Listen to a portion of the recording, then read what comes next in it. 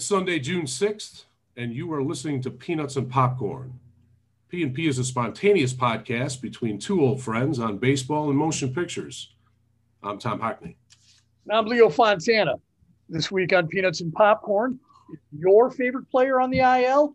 Well, you can take comfort in the fact that injuries are up all around the league. Bob Brenly will be joining Tom Brennerman on the broadcaster bench while the San Francisco Giants recognize gay pride. The Astros are good again, and it's creating a problem. And a young woman named Montana Fouts does something that hasn't been done since 1912. The All-Star ballot has been released, so where does Kris Bryant play?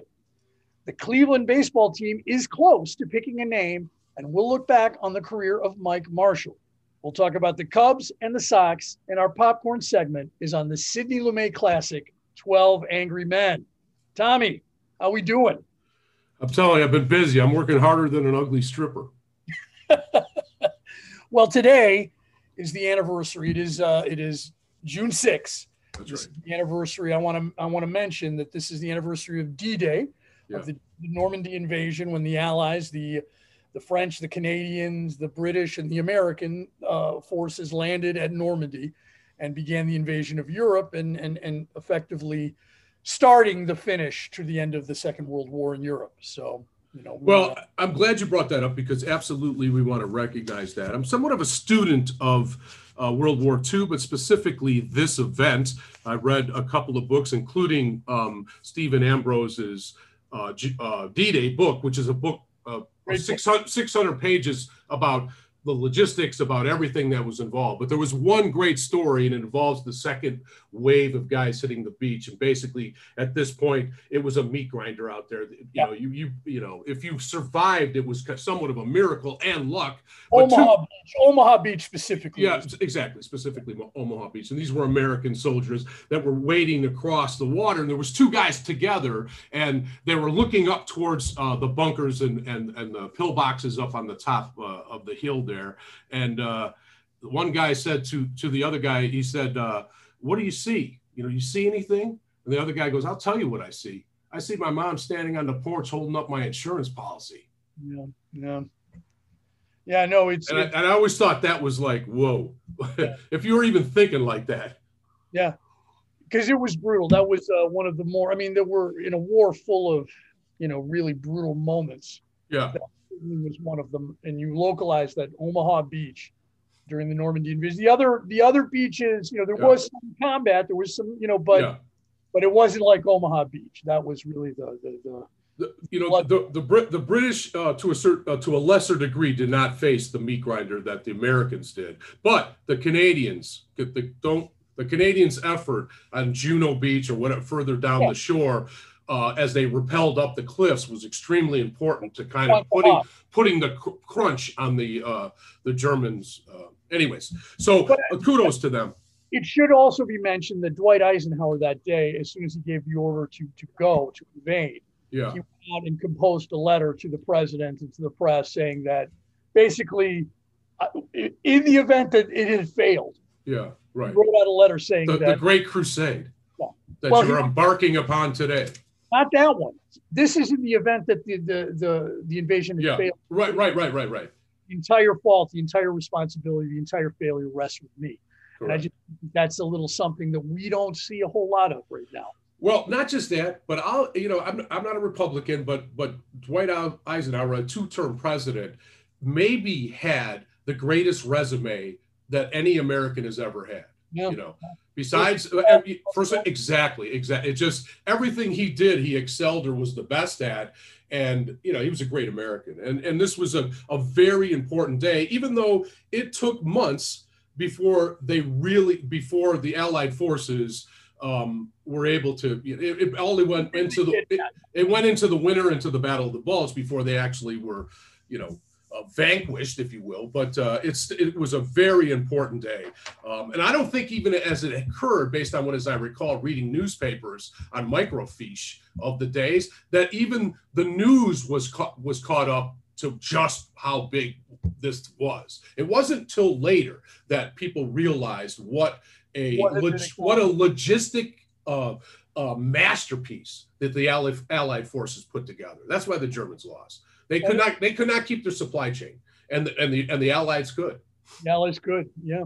So So I understand there's some diversity and equity symposium. Now, first of all, if there is one of these, why do they let Italians like you into these types of things? I know. Do they let us in? Do they let entitled white guys into these things? But let me tell you something. So I just want to begin this by saying I'm on vacation, bitches. So I'm on vacation. School is out for the summer. I will be teaching summer school a little bit, and that is a little bit of the story I want to tell you. So school's over, and our district got a grant, and they put together this diversity and equity symposium. Yeah. They were asking the teachers the week after school ended to attend this thing. Okay. And basically it's 9 to 1 in the afternoon, all on Zoom for 4 days. Okay. For 4 days? That's ridiculous. On your vacation? That's ridiculous. And no one is signing up for it. And it's not because we don't care about diversity and equity. Right. Correct. We don't want to sit on a Zoom call exactly for another 12 hours. Right. We could be doing stuff with our kids. Okay. I'm going to be taking my kids to camp. Right.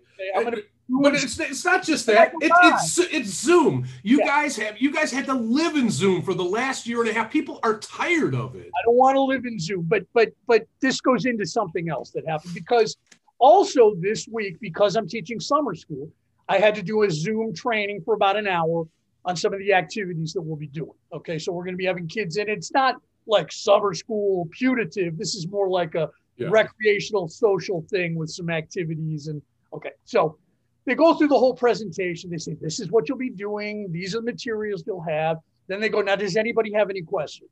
Now, mind you, these are the same people who put together the diversity and equity. Okay, mind you. Now, I go, yes, I have a question. And I tap it into the chat. Will these materials be made available in Spanish? Many of my students will be dual language students. I'm a certified dual language teacher. Will you have that? And they go, yeah, we'll try to get them to you. And I go, I'm like, okay, no, it's not a problem. I can translate. Yeah, exactly. I can do this, but it begs the question, and I didn't say this, but who really needs the training, pal? Yeah, exactly. Well, where's the diversity here? And what you're going to force me to go to Google Translate here? And here I am advocating. Yeah, right. On behalf of the diversity exactly. and fighting for the equity that my students require. And you want me to go spend 12 hours of my summer, Leo, Mr. Fontana, there's no fighting in the war room. And I do want to say, by the way, I'm not mad at them, but it is a contradiction. They're not bad people. I'm not a bad person. Right. This is not malicious. It's just the world we live in. It's just going to be uncomfortable for 50 to 100 years. I'll bet you in the next century they have all this stuff figured out. Yeah, this will all be figured out. I'm serious. I really believe that. It's just the shortcomings to the age we live in. Well, now it is time to open the bag of peanuts, Tom. Stay away from me! Wendy. Stay away! Darling, light of my life. I'm not gonna hurt you. You didn't let me finish my sentence. I said, I'm not gonna hurt you. I'm just gonna bash your brains in. I'm gonna bash them right the fuck in. Don't hurt me! I'm not gonna hurt you. Stay away from me! And speaking of hurting, there's a lot of Major League Baseball players who are hurting like heck. And there's a lot of injuries happening. Yeah. And we're talking about injuries to star players, guys like Mike Trout, were injured. And Jason Hayward just got back off the IL too. So did Jacob deGrom. That's right. And the Mets have been riddled. The Cubs have been hit hard. The White Sox, I mean, my God, they've had prolific injuries. So what, is this a trend? What's going on here? Well, the New York Times really does a great job. James Wagner, I think, was the author of really kind of talking about the cause and effect of the truncated 2020 season on the bodies of all the major leaguers in respect to having 162 game seasons that they have to endure this year. And what they said was roughly, and I did not know this, roughly half the players they're surmising worked their asses off during the downtime of 2020, but the other half didn't. Like there was a fair amount of players that just when prior to the 60-game season starting, they didn't do anything. They did what a lot of human beings do. Like, hey, I don't have to work. I'm taking a nap. Right. And so it's what the effect of that is today is something that in the article, they talk about these soft tissue injuries that are occurring. And while hamstring injuries are way down, which is good because they're doing a really good job of basically coaching and having these physiology guys on the team that are on the payroll, helping them with this, but they can't control basically what's going to happen to humans when you do certain types of things. And because baseball has these quick, violent moments of the pitching, the hitting, the running, the turning around on weird, it's always going to lend itself to more injuries. What they're basically saying is this should be normalized by next season, but there could be a lot more before the season's out. As a fantasy baseball manager, it's maddening to me how many of my players have been on the IL this year. Maddening. I mean, so I've been kind of following this, but this article kind of crystallized it for me. That is interesting, and what it's doing too is it's giving a lot of guys a chance. Yeah, it's giving young guys like Yermin Mercedes and Patrick Wisdom are getting a chance to play exactly. in the games, and they are taking advantage of it. That's right. Now, that's not every team is going to have that, but but that's what it is. Opportunity knocks, and some of the greatest baseball stories are absolutely filled with things like this, where guys came in unknowns and made names for themselves. And there's just as many, if not more, where they did it. That's what makes it so special. So, injuries are something, and part of it, I think, is that we got breaking news last night that the major leagues are going to start to strictly enforce foreign substances. And so banning the use of foreign substances, this is a big, big deal. And I am going to be very interested to see how this happens. Now, they said they would do this at the beginning of the year. Right. But we've really not seen anything other than we've seen Genesis Cabrera stopped by Joe West and having to change his hat. And the other thing we saw is that some balls thrown by Trevor Bauer were taken out. That's right. So it's almost been subterranean, the way that it's existed within the game of baseball. It's like underneath the surface. Like what are we going to do? I mean, how is this going to work? I mean, are umpires going to talk to pitchers, examine pitchers before they start the inning? I mean, that's pretty draconian. Will they have to have a state trooper there with them with a rifle? All right, son, show me your glove. Right. It's going to become difficult. I think it's the right thing to do. I think baseball has to do it. But I also think it's another one of those things that in 50 years, it'll all be resolved. We're going to have to live through this, unfortunately. And I think that it's going to slow the game down. That's what the game has this issue with the outlaw, not for me, not for you, but I'm not preaching to me or you. We're fans. We're lifelong fans, no matter what baseball does. You know what I mean? Our toes still tapping no matter what baseball does. But the casual fan, the accidental fan, may, flip the channel when there's a break in the action because, that we've got to confiscate these various items, or the managers are going to contest this. There's all of this time that's involved. So there's that.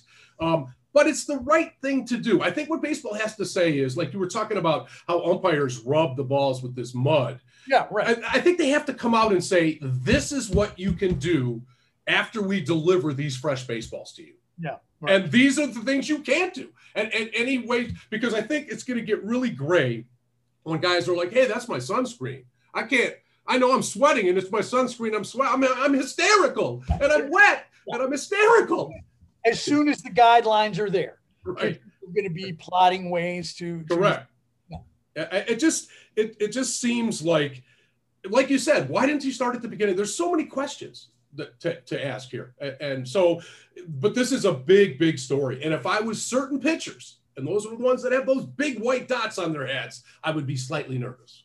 Yeah, maybe. But I'd be nervous too if I was hitters, because a lot of this, they say, goes back to the control that the pitchers have. And yes. If you have a good grip on the ball, there are some hitters who might get killed. You know what I mean? So there's the flip side of that. And the pitchers, you know, as a species have kind of let that out. They're kind of like a mafia guy. Hey, well, you know, Yeah. you don't let us, all sorts of terrible things could happen, you know? Exactly. This is the life you chose. So have you heard about Bob Brenly this week? Oh, yeah. Kind of a rough week. He's basically taken himself out of his broadcasting duties for the Arizona Diamondbacks because he made a remark during a game where I think it's Marcus Stroman is the pitcher for the Mets. They're playing the Diamondbacks, and the Mets have that 34 patch on their sleeve to commemorate Tom Seaver, you know, and Brenly says, oh, is that the same? I think that's the exact same do-rag that Tom Seaver wore. Right. Try to make a joke. Now, which in 1995 would have been hilarious, but it's not 1995. Not 1995. Now, when I first heard that, I'm like, well, that's not so bad. You know what I mean? That's not such a bad thing. We don't have to get all crazy about that. I mean, it actually could be kind of funny, but then the power of context comes into play. Correct. And we start to understand that Brenly has had kind of a past. A big past. A big past. And I'm disappointed in myself because I watched Brenly do the Cubs for years with Len Casper. And I never felt like he was particularly rough on Black or Latino players. Right. Particularly critical in a way that I felt like there was something racist behind it. Yeah. Now, Aramis Ramirez will tell me differently. Correct. And when I heard what he had to say, I listened. You know, I listened to what he had to say. I did too. And you know, Bob, I think maybe you do need some time off. You know, the part that's kind of disingenuous about this story, and this is very complicated. There's a lot of ins and outs and what have yous to this story. But one of the bigger things to me is that, Bob, you were raised this way. You have your worldview, and it was formed in your childhood by your parents. I bet your father talked like this, or some important authority figure in your life. This was years to create Bob Brenly. Do I think he's malicious? No. Do I think he thinks that he's doing the wrong thing? No. Is he doing the wrong thing? Yes. Are his words, can they be malicious? Yes, they can. That's the complicated situation here. So when he says, mea culpa, I'm going to take a couple of weeks away and go to diversified training. That to me is like, but this is to me like the show Intervention. Intervention's been on for like 7 years, and they've had hundreds of interventions where they take somebody who were, you know, addicts of some sort and put them in a 28-day program or something with a little bit of aftercare. 95% of them, you know, go back to doing drugs and stuff. And the reason is because, Bob, you're not going to learn how to unhate in 2 weeks. It's impossible. You have to spend, I really think that it will, that doesn't mean he shouldn't resume his career. I'm just saying it's kind of disingenuous to say you're going to a diversity training, just like we just talked about the diversity training. It's my spot. Right. You know? Well, it's just because it says diversity, it doesn't mean you're, you know what I'm saying? It's a lot more needs to be involved. I think when these type of infractions occur, even, and I would say it to Brenneman too, you should go out and do something to the gay community, or you should go out and be an advocate to show in something meaningful. You know what I'm saying? Like that's a mea culpa. It's one thing to talk the talk. One needs to be seen walking the walk, and you have to show that you're an ally, and that takes years and years and years to sort of establish. You know, I think part of this too is that if he's been doing this kind of thing for a long time, because maybe he's in Arizona, you don't hear the complaints about it so much. That's a good point. Probably that's true. Well, it took Stroman to tweet about it. That's what started all this. So yeah. You're right. There is that whistle, that dog whistle silence that exists in most white Americans. That's for sure. A lot. But what's also interesting is how Stroman learns of it. I mean, is it some black guy, right, Mets fan who's watching the Arizona Diamondbacks right, because he lives in Colorado, or you know what I mean? Yeah. And his tweet was very classy. The way he did it, he's like onwards and upwards. Basically let's stop doing stuff like this, because this isn't really much different than what cost what's his name, Imus, his radio job. If you think about it, it's the same kind of thing. But these guys don't think they're being malicious. That's my point. That's why this is a complicated situation. Well, another situation, and this is sort of trending towards some positive information that is happening, or sort of positive in the terms of being supportive front. The San Francisco Giants are going to wear special uniforms to honor Gay Pride Month. Right. And basically, we saw this last night because they tried this out against the Cubs. They had these caps, and you have the SF logo, which is usually brown, right? But instead, it had stripes from top to bottom from the Gay Pride flag.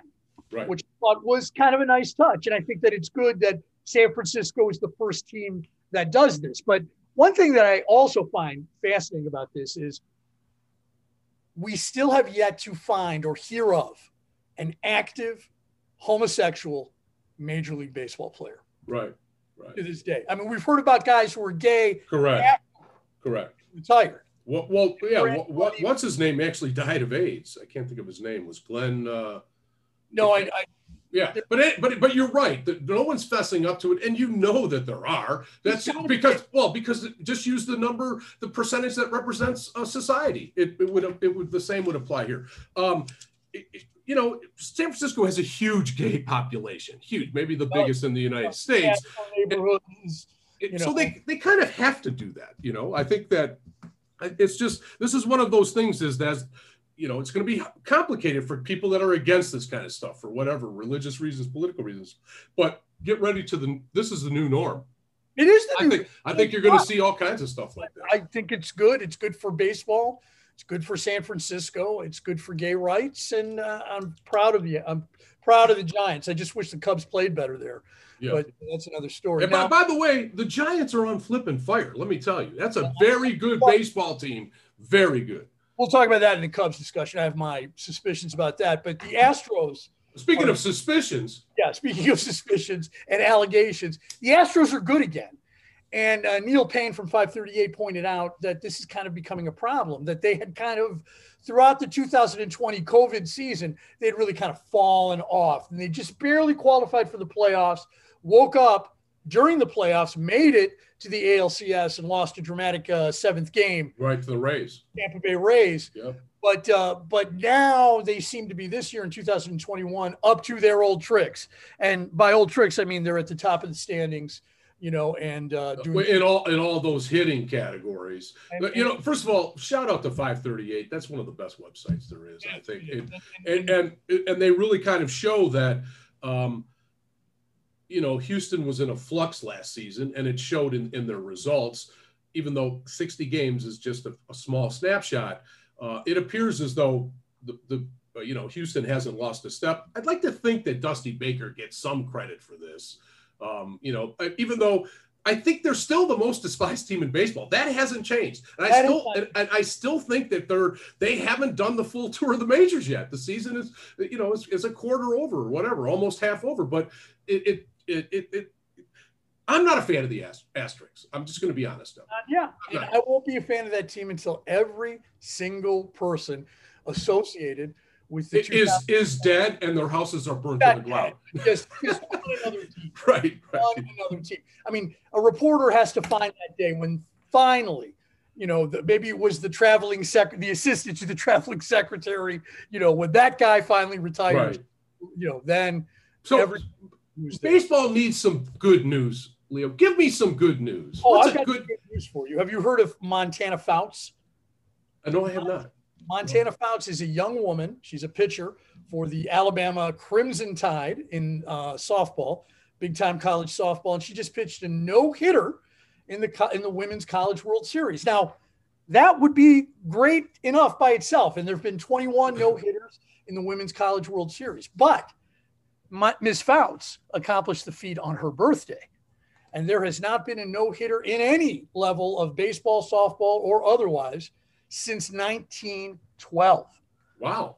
Yeah. I did not know. Is she related to Dan Fouts? I know, or Hannah Montana, That's a stretch, but it was George Mullen of your Detroit right, Tigers. I've heard of George Mullen. And you actually went to that game, didn't you? I mean, Yes, I had his tobacco card. So, but they beat the Browns in 1912. And it almost happened just the other day when Freddie Peralta took a no-hitter, I think, into the ninth on his birthday. Wow.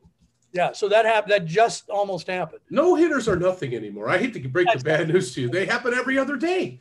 That's not. It's still not. No, I don't. I'm being facetious. No. But now the All-Star ballot is out, and you and I always will go through position by position. Right.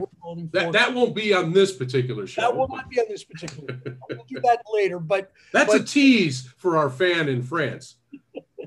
But the ballot is indeed out, and we're not going to go through the players. There's one question I have though. Right. Where do you play Chris Bryant? Because Chris Bryant has played how many more games in the outfield and at first base than he has at third base? In fact, I don't think he's played first base until early April. Yeah. Third base. Yeah. That's a great question. I think, but again, I'm purely selfish because I want to see Bryant actually get into the lineup, because if he was a third baseman, he's not going to start. There's you got Arenado. He's going to be locked up. Not having that good a year. I know, but he's a defensive stud. I'm just saying he's a fan favorite. Yeah. Bryant, take one of the outfield positions and be damn glad you're on in the. Saying that. He's right, correct. It's going to be third base. He's not going to make the. He's not going to, or they'll put him on the roster, but he's not going to be the starter. I don't think. That's the contradiction. I mean, he won't. It's going to be hard for him to get voted in as best third baseman if he's not playing third base. But anyway, so that should be kind of fun to watch. Keep your eye on those totals. Now, there was an ugly incident in the minor leagues. Yeah. A pitcher by the name of Tyler Zombro, who pitches for the Durham Bulls, was hit in the face or in the head by a line drive by just a guy ripped it right back at him. Yeah. And it was one of the scarier injuries we've ever seen on a baseball diamond anywhere. Yeah, no doubt. He collapsed really awkwardly, and then he started twitching, which is, I've seen prize fighters do that before, and typically that's a brain malfunction. They tended to him right away, but it never ever is good when a baseball player is stretchered off the field. It happens in football every game, but in baseball, it's a very unusual thing. And so our face mask cages the next thing that's going to happen, because in the majors, there was, I think, a couple of years ago, I can't think of the guy's name. I think it was on Toronto, basically got knocked out the same. He turned out to be okay. Amazingly, the human body is resilient. That's the lesson I've learned. Well, but that was a scary situation. And then Kevin Pillar for the Mets got hit right in the face. Yeah. I mean, and you'll notice if you saw the Montana Fouts thing, that she was wearing a face cage. Yes. Which I thought was interesting, and that maybe that might be coming up for major league players. You're just something, at least maybe a helmet, something. Correct. Yeah, it's bad, and I think you'll start to see a lot of the younger players be used to this type of thing. It's kind of like when they introduced helmets in the NHL. They grandfathered all the old guys to say, oh, you don't have to wear a helmet. But every young player that came in, because they started wearing helmets at age 4, it's the same thing here in baseball. You'll see the young players driving it. But speaking of young players, and also on my roster, tell us about Ke'Bryan Hayes. Brian Hayes is my vote he was my prediction for Rookie of the Year. He hit a home run for the Pirates. Okay. Yeah. Pirates aren't very good. But his father, Charlie, who I saw play many, many times. Yep. Charlie Hayes. Charlie Hayes. And that was really cool. I mean, there moments like this, should never be forgotten in the context of our lives. I mean, the fact that he gets to see his son do that. Correct. Son, by the way, looks like a great kid. If he could stay on the field, he can't win Rookie of the Year because he's missed too much time, at least at this point. But if he has a fantastic finish, he could. So he's a great young talent, and he's on my team, so I'm a big fan. All right. So now, did you hear where Nick Castellanos? Yeah. He was on a podcast, and he said he didn't care. whether or not pitchers use these foreign substances. And I think Yeah. that was kind of taken out of context if you distill everything he said. Right. Part. And that kind of is, I think, is a reflection of the attitude that he carries with him when he hits. Correct. He's very reactive. He doesn't look at a lot of scouting reports or pitching trends or whatever. He just he sees the ball, he hits the ball. And so I can see where he would say that. But I think if you dig a little deeper and hear more of what he was saying is that he thinks it's going to be impossible to enforce. And he was echoing some of the problems that you identified, that how are they going to be able to do this effectively? Because pitchers will find a way around it. Right. Nick is a very thoughtful man. And what you said at the beginning is absolutely right. This is a typical case of the media cutting to the chase with a soundbite. They took a very well thought out response that he had and cut it really into a couple of words. And so my takeaway on this is that, first of all, and also Nick is batting 340 or something like that. So he doesn't give a care what you put on the baseball. I'm hitting it. So I don't think it impacts him one way or another, but I thought that what he said and what was reported were two different things. That's just a kind of a media issue. But I'm a big fan of Nick. Like I said, I wish the Cubs would have re-signed him. I really do. They'd be a much better team. I don't. Well, anyway, yeah, you're probably right. Now, the Cleveland baseball team, is close to choosing a name, and the reason why I submitted 3 suggestions, so I hope that mine is one of them. Well, I mean, can you take your time? Why don't you take your time with this, Cleveland? I mean, exactly. That's what so I just want to say what I had some suggestions of names. I came up with the Cleveland Whores, but maybe that's a little harsh. Or this was good, the Cleveland Clan, and the Clan is spelled KKKKLAN. Oh wow. Or the Cleveland Knuckle Scrapers. And again, it's my kind of way of saying exactly what you just said. Cleveland, what are you doing? Come on. What are you going to make a contest out of this? This is just disrespectful. The whole thing is. I wouldn't say it's disrespectful, but I would. It's disrespectful that the process has taken this long. And it's become like it's like a carnival now, though. That's the part I don't like about it. But you're telling us well, you've been close for about 3 years in terms of changing. Yeah. Get it done, please. Now, we're going to close our Around the League segment with Mike Marshall. Yeah. At 78, was the first relief pitcher to win the Cy Young Award. He's just passed away. Yeah. And he's not a Hall of Famer. And I was looking at his baseball reference page, baseball reference page. Yeah. And, he was a very, very interesting relief pitcher. And somebody, I think, in his best years is somebody you'd want on your team. And he was also one of the most annoying guys that ever lived. I mean, the fact is he pissed off people everywhere he went. But for a brief period of time, including the year that he won the Cy Young, which I think he was 14-12. Again, he's a relief pitcher, and he was 21 saves, but he was 14-12. It appeared over 106 games, or 106 games he actually appeared in that season. Over 200 innings as a relief. Right. These are all phenomenal numbers. But he was the type of guy that, like when he was being interviewed, he just would he would do stuff that would to reporters that was just disrespectful. So, for example, a sports writer said, "How are you able to do what you're doing right now? You're going to break down." Marshall replied, "Hey, it's simple. And all you have to understand is what the latissimus dorsi muscle can do for you. And if you get to use the triceps brachii and the inner tears, it's right there." And then he'd walk away. Yeah, right. Come on. I know. He didn't like reporters. He was smart. Yeah, he was Steve Carlton with a brain. Teammates didn't like him. Correct. That's the part. But yet, and also in 2001, he still thought he was the greatest relief pitcher that ever lived, according to him. Like he just was kind of a disagreeable guy who was in academia. He was smart as a whip, and he was smart as a whip, and he would use that intellectual whip to beat you with it. That's to a certain degree. What's interesting is about what I find fascinating about Marshall is that he's the last right-hander that I can think of who threw a screwball.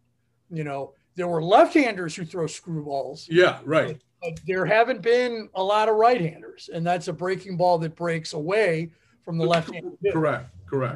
That would be a curveball too. Curveball. Yeah, it's the opposite direction of a curveball.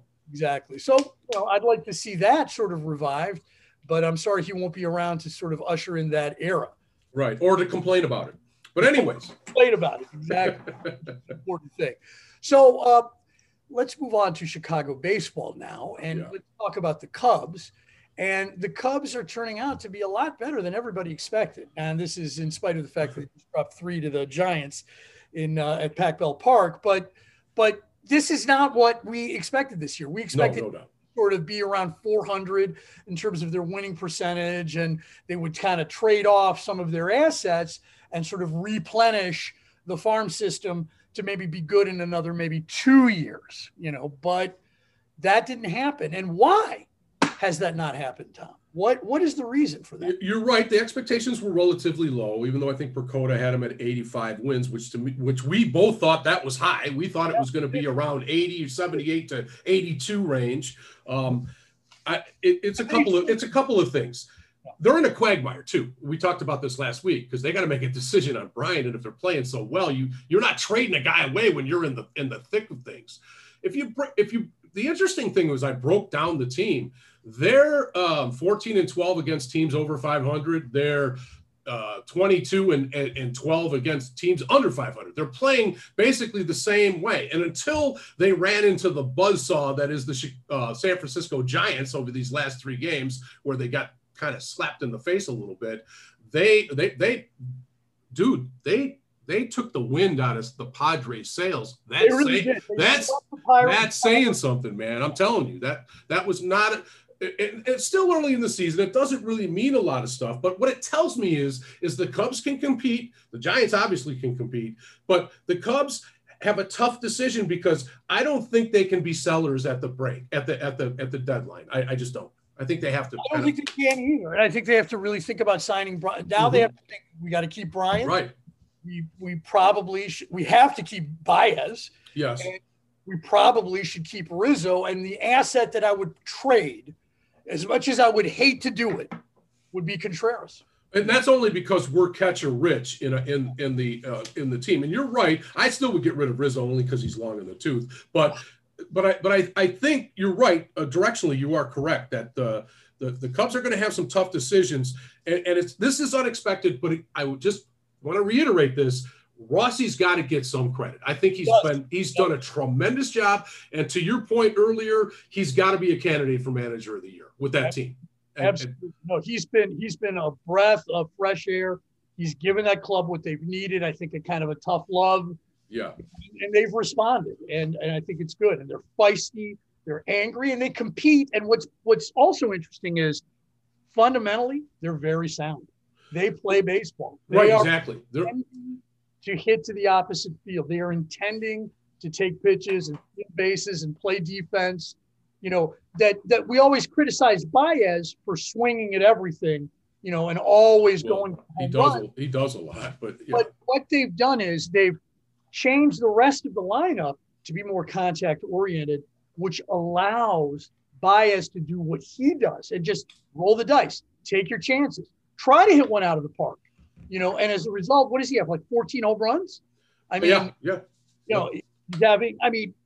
he's having a really good year. But did you see also, I wanted to mention, did you see there was a kind of a bit of a to-do in the Cubs dugout in San Francisco between Anthony Rizzo and Wilson Contreras, and Ross got in between them and he walked Rizzo backwards into the clubhouse.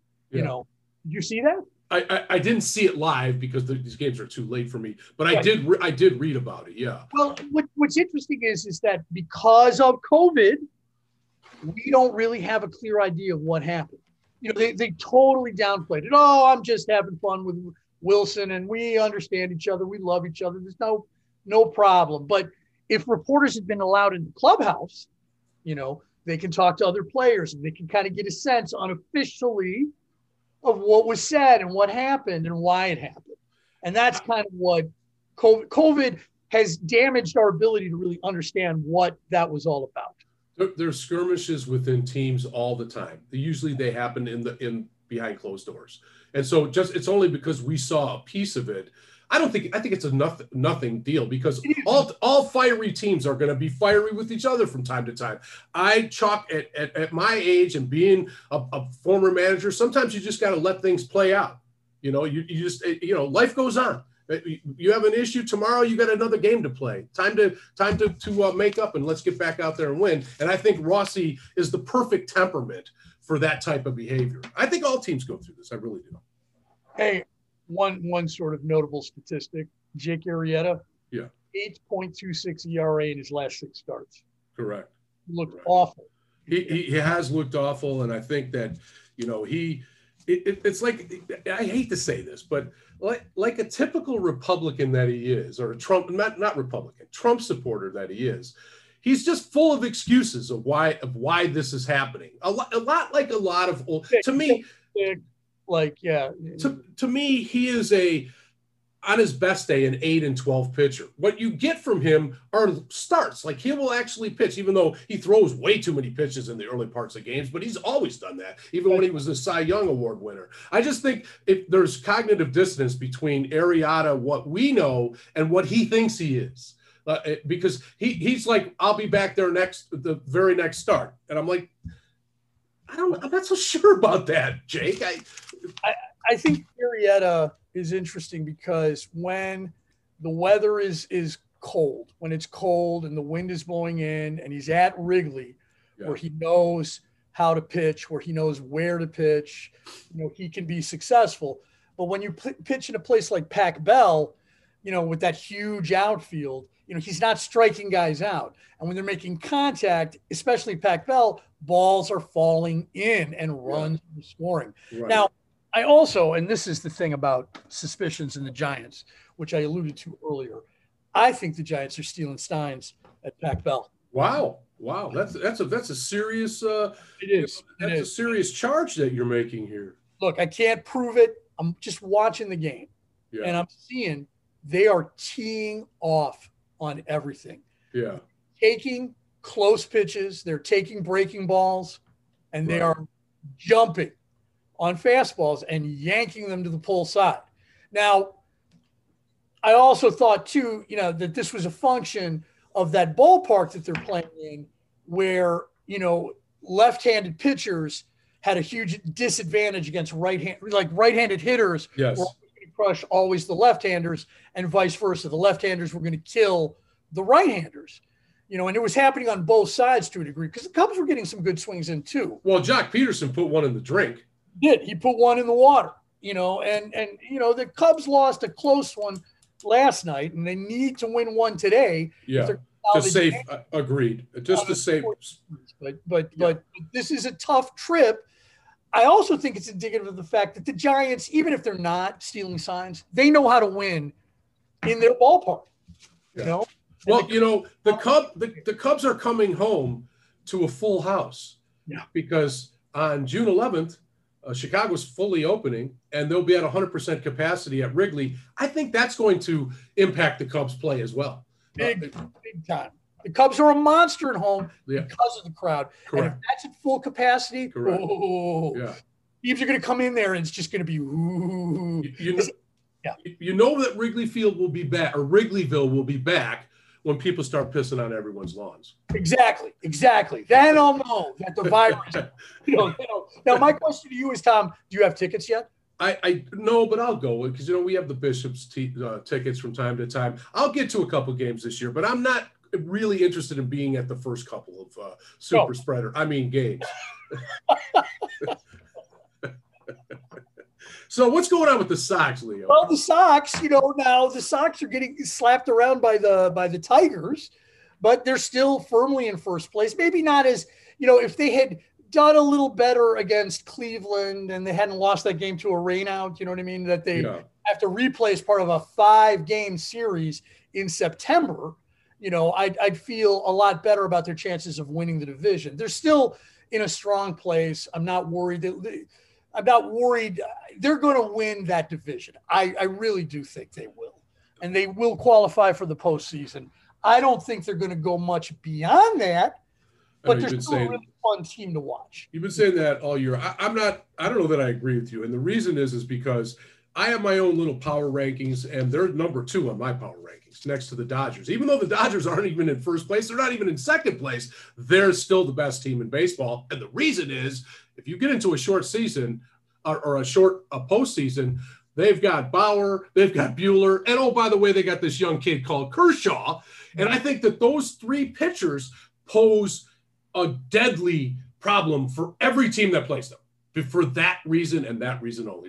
I don't care if they don't even hit the ball, because they have those 3 lights out pitchers, and Kershaw's the number 3 guy.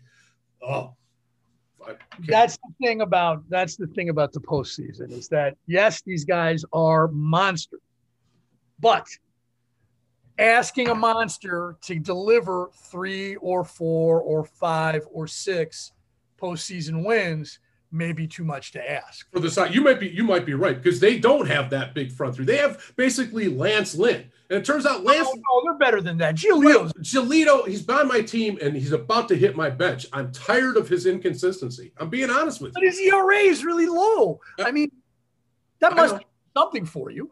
Yes, to a certain degree. It's just he's been a huge disappointment, because Lance Lynn is the number 1 pitcher on that team.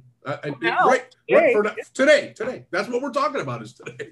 But they have, I think, they have competent pitching. I would say it's not as good as the Dodgers, but I'd say it's among the top maybe 7 rotations in baseball. You know, they're pretty good. Their bullpen isn't what they thought or what they had hoped it was going to be. No. You know, like the Cubs had this, I don't know, they managed to cobble together a terrific bullpen, but the White Sox, who they expected the bullpen good, has not been as good. So that's kind of one of the weird things about baseball. Yeah. You know what's a weird thing about baseball is the story of Yermin Mercedes. You know what I mean? Yeah. And Tom, what do you mean by that? But a dum-dum. It looks like he's maybe coming crashing back to earth slightly after his torrid start, where he was Rookie of the Month, and you and I talked about it, and I'm not mistaken, go back and play the tape. I said this was going to happen, that he would revert to the mean, and that's beginning to happen. That gives La Russa a lot of time. I mean, if he wakes up, it gives him a lot of time to either bring another player in, but maybe slowly start to limit Mercedes' at bats. That's what Sparky would do. Or he would basically give him the ultimatum, you have to consistently hit to stay in the lineup. That's just baseball 101. It is baseball 101. But he did have a walk-off hit Friday night. He did. That ended an 0 for 25 slump. And by the way, a lot of people are making the connection between La Russa's discipline and treatment of Mercedes to his slump. I don't think one necessarily has to do with the other. I do think that he would have, you're right, he would have cooled off. I don't care who he is. He's going to cool off. But it is interesting that it really began to happen after La Russa kind of told him to go sit in the corner over swinging at a 3-0 pitch. Right. I will say that when La Russa did that, baseball became just slightly less fun for Mercedes. And for everybody too. And it's like, I wish, why I wish the Sox played more day games. And the reason is because usually during a day game, there's a happy hour somewhere. So he's missing for a little while. And that's when the Sox really start to play better. I think he's a hindrance. I'm being facetious, but I think this was just a mistake hire. And they're so good they could win in spite of him. Let's put it that way. And I hope that they do, because I have a lot of their players. They may win because they unify. They unite in their hatred of him. Yeah. And just sort of at the absurdity of it all. But on the other hand, then he will do something. La Russa will do something or say something that I have to give him some credit for, because what he does do very, very well is support his players. He supports his players, and he talks about how great they are and how hard they work, and how much, and he empowers them in another way. So there's good and there's bad. There's absurd and then there's logical. So, but did you also see that Yermin Mercedes, he has finally caught, he actually spent some time behind the plate. Right. series in the Detroit. Well, just looking at him, I think he's spent considerable amount of time around behind the plate. Okay. Now, but we kid. But honestly, I guess I'm going to have to go to diversity training for that. Hope they got a good, a good salad bar. But he was brought onto the roster as a third catcher. Right. No, I know that. No, right. It was Eloy Jimenez is the reason why he's on that. And when Jimenez gets back, which maybe sooner rather than later, they're going to have a problem as far as where to put Mercedes. And catcher may be the better spot because honestly, what do you think of Yasmani Grandal? Not a lot defensively. He's terrible. You know my feelings about him, but he's a very good hitter though. So he needs to be the DH on that team. That's what I think. Great catcher as long as he doesn't have to catch the ball. Okay, well, no. It's the one thing he does well is he catches the ball and frames it for a strike. Right. Don't ask him to block a ball. Don't ask him to retrieve a ball behind home plate. Don't ask him to throw a runner out. Now it's time to put away the Peanuts bag, and it's time to open up the popcorn. Ever since you walked into this room, you've been acting like a self-appointed public avenger. You want to see this boy die because you personally want it, not because of the facts. You're a sadist. Get him out! You don't really mean you'll kill me, do you? Oh, kids, you work your life out. Not guilty. Not guilty. That's the great Lee J. Cobb from the movie 12 Angry Men, which is the highlight of our popcorn discussion. Tom, this was your selection, so I want you to talk about why you chose this movie. Why do you think this is a great movie? Well, this film, which was made in 1957 by a very young Sidney Lumet, let me just, for our listener out there, give you the story. Basically, a trial has just ended in New York City, and a judge gives these 12 jurors their instructions. The jurors have to decide whether he's guilty. The defendant is guilty or innocent. But if he's guilty, it's the death penalty. And the judge, as Ebert kind of correctly points out, kind of almost does it like he does it all the time. It was like he was bored with the whole thing. Next thing you see are the 12 jurors inside of this jury room that seems to be getting smaller by the minute, this room, and hot as all hell. And they begin to adjudicate this man's life, and they start, as most juries do, with an informal poll. And the informal poll to start their deliberations were 11 guilty and 1 not guilty, 1 juror. One of the things that's great is nobody has a name. You're juror 1, 2, 3, 4, 5, 6, and they sat in that order throughout their deliberations. And so this is a taut, great film that may have been Best Picture if Bridge Over the River Kwai didn't exist, which was the other one that was up for Best Picture that year, which was a better picture. But 12 Angry Men is an efficient little black and white hour and 30-minute, which, by the way, I love hour and 30-minute movies. They're fantastic. And it was well staged. It was extremely hot. I actually had to put a fan on me while I was watching the movie. Well, there's some great performances. And, at juror number, I forget what number it is, but it's Henry Fonda. He's 8. He's 8. Juror number 8, he's the dissenter who votes not guilty. Yeah. And he basically methodically convinces these other 11 jurors to vote with him. And everybody's got a role, a story. And you're seeing some of the great talent from film that day. And you're seeing faces you've seen all of our lives, like Jack Klugman is in it and Lee J. Cobb. Ironically, Klugman was the last juror to die. They're all dead now, but he was the last one to go. Wow. Well, it's a great movie, and I'm really glad you chose it. And I've seen it many, many times. And what I love about this is that, how many Sidney Lumet movies have we reviewed this year? At least. Yeah. But this is his first film. He had been in TV. Correct. For a long time. Fonda hired him because he was efficient and he came in under budget. That's right. That's why he was hired.